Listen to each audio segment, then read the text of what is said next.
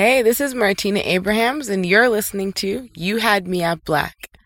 This week's story comes from Mark. He tells us about an impromptu but life-changing trip he took in Peru.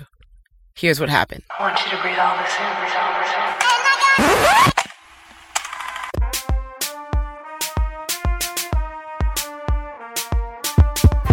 this in. This is You Had Me at Black, the podcast where black millennials tell true life stories.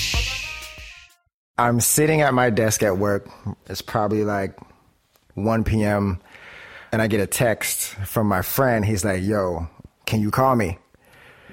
And, I'm thinking it's an emergency. I'm like, okay. So I kind of stop what I'm doing. I get up from my desk. I'm at work. I give him a call. I was like, hey, I'm going to Peru next week. My girlfriend canceled on me. It's a group trip. Everything's already paid for. Can you just get to Peru?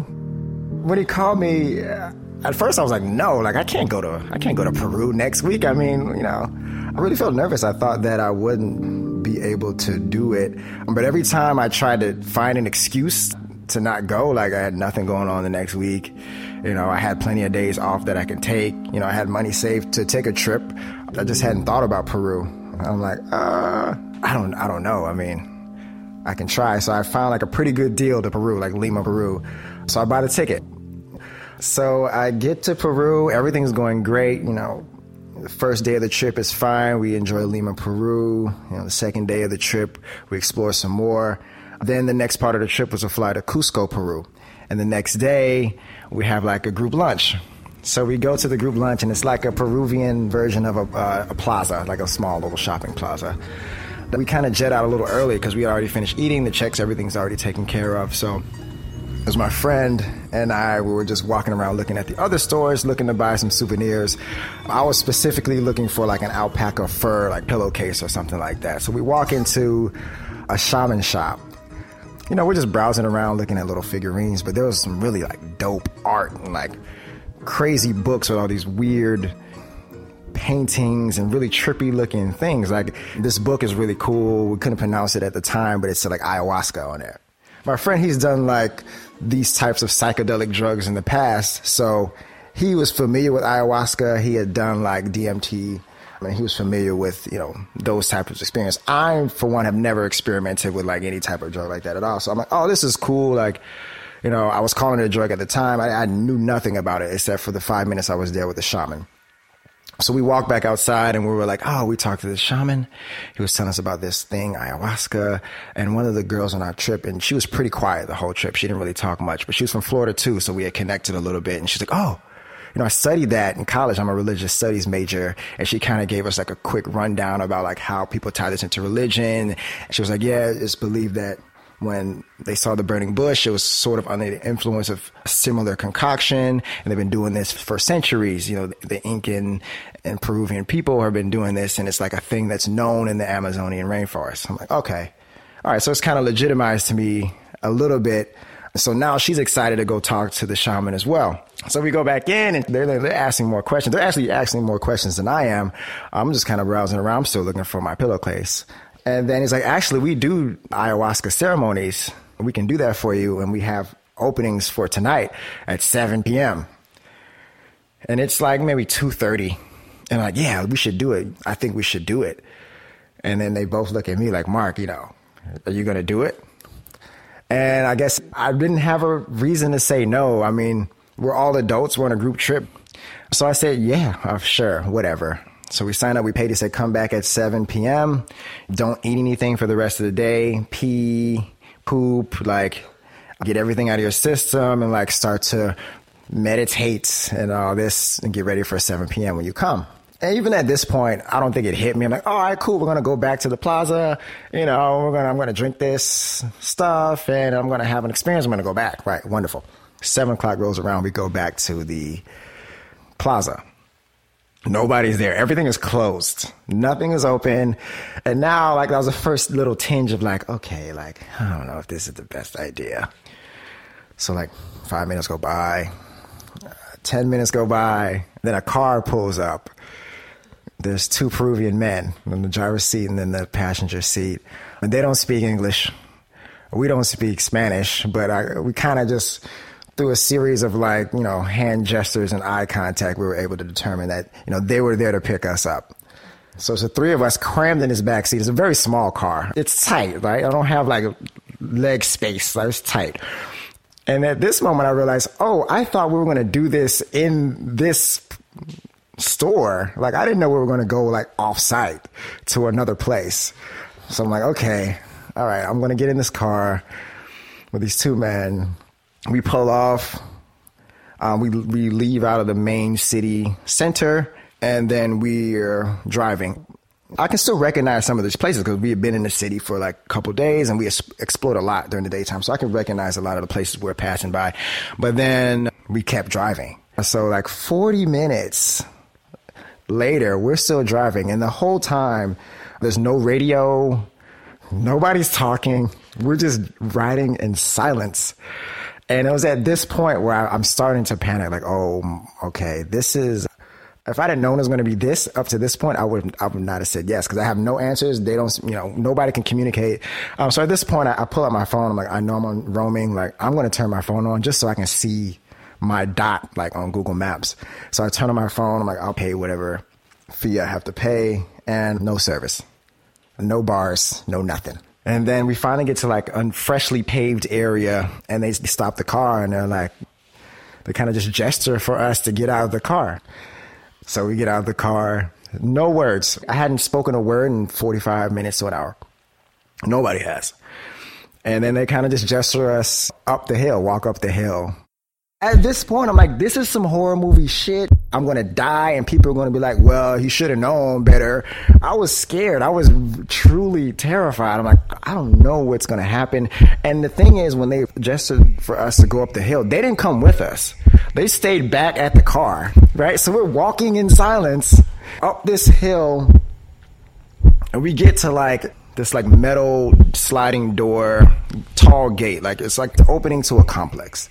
And then there was kind of like a moment of levity when we all look at each other like, who's going to knock? Like somebody has to knock. So I knock. Knock, knock, knock. And the door like swings open and there's this lady. She's like, oh, hello, hi, welcome. And we're like, oh God, thank you so much, English. How are you? And she like invites us into this complex and there's a few houses. And we're walking by, we're seeing like a daughter like through the window in the living room watching like, The Voice or something. So, okay, it was like, all right, okay. I feel a lot more comfortable about my situation now. Like, so now I at least know I'm going to get, what I paid for. So we walk past the house and there's like a circular hut looking building. She's like, okay, you're going to come into this building here. And she's like, here's your bed, here's your cot. So just have a seat here and the shaman will be with you. The shaman comes in and he looks exactly how you would imagine a shaman. He had like lots of beads on. His hair was long, like past his waist. He looked about, I don't know, he could have been anywhere between like 60 and 120. He wasn't very tall, but he looks like so wise. Like he like held his hands in front of his chest, like together, like a very like, calming posture. And he walked in, he's like, hey, I've been doing this all my life. It's the only job like I've really done. I've been doing this for 40 years. You guys are in good hands. We've been doing this ceremony. My father taught it to me and I'm teaching it to my sons. Like this is very sacred to us. We're happy that you're here to have this experience. He gets right to it. Like he didn't even really sit down. He just says, all right, come here and have a drink of this ayahuasca. It was like a double shot glass, like literally what you would get from like Chili's or TGI Fridays. So I drank it like straight back. It was like the consistency of like a Bloody Mary. And it tasted like, shredded olives and grass and like some other flavors that I can't identify. It wasn't a very tasty thing, but it wasn't terrible. Like it wasn't, it's probably acquired taste. And then the assistant shaman drank one and the shaman drank one. And we're like, wait. I did not know that you guys were going to be drinking this too. I thought, you would be helping us through this process. Then they walk out and they said it takes about 45 minutes for it to kick in. So just have a seat and we'll be with you. So they leave us in this room. They walk out of the room.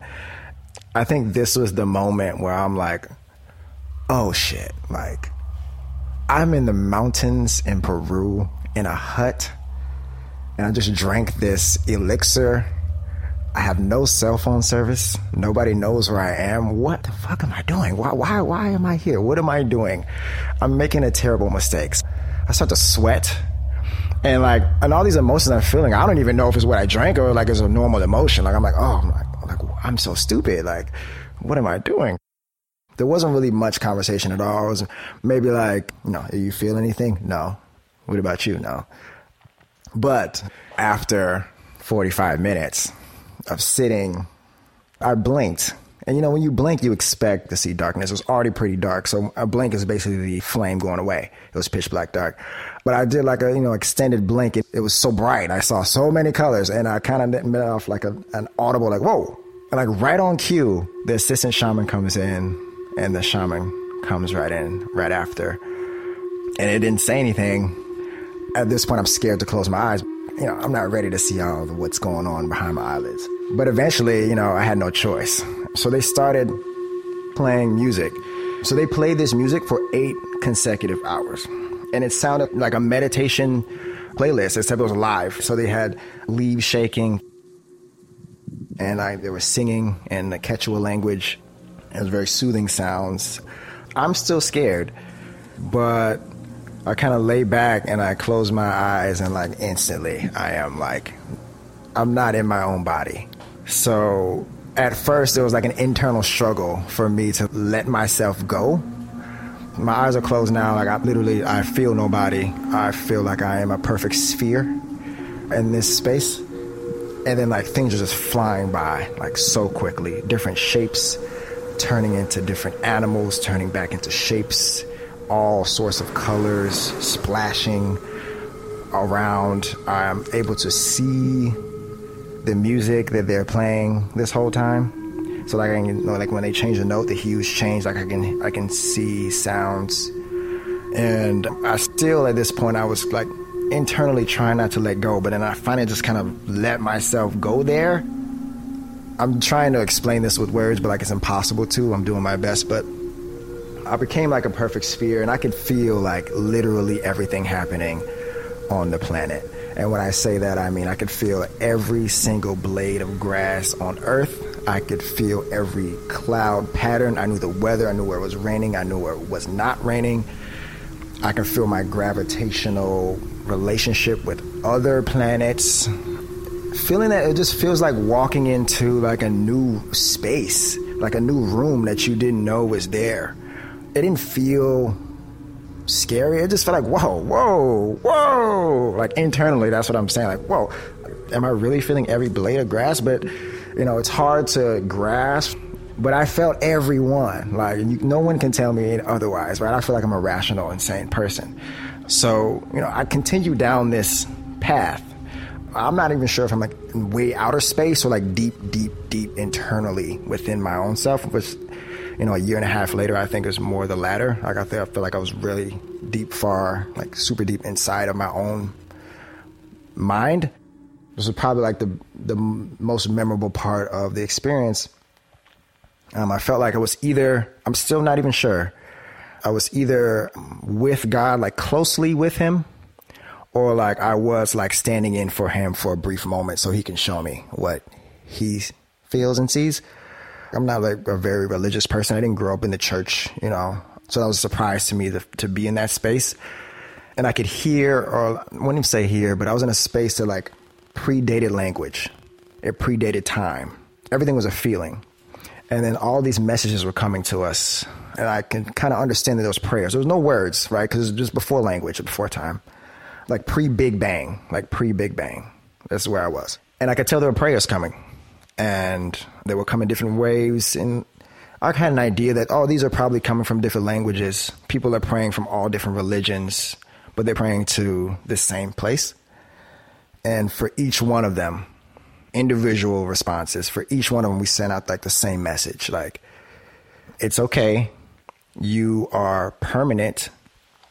You've been here like much longer than your body has, and you'll be here much longer after your body goes. So you are permanent. I spent a lot of time there, like in this in this space with no time and no language. And it just felt like at home. Felt like a more religious experience than like just getting high. It wasn't high.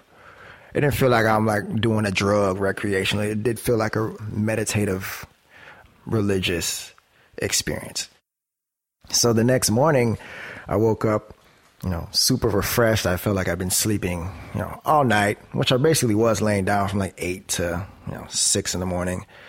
And then the trip continued. So like the next thing on the itinerary was to go out like up into the mountains, like super high up into the Andes Mountains. And I feel like the experience continued there because like it was, I live in New York City. I see a bunch of concrete all day, and just being up in the mountains where it's super quiet. And I just had more time to reflect about my experience and where I stand in this world. After the trip, after Machu Picchu, after spending times, great times with friends, new friends, get back to New York. I land at JFK, and it was back to normal. I had lived this entire new life in Peru. It felt like I was there for months, and I was only there for 8 days. And it was just so much concrete. It was right after July 4th when this happened, so it was super hot, loud.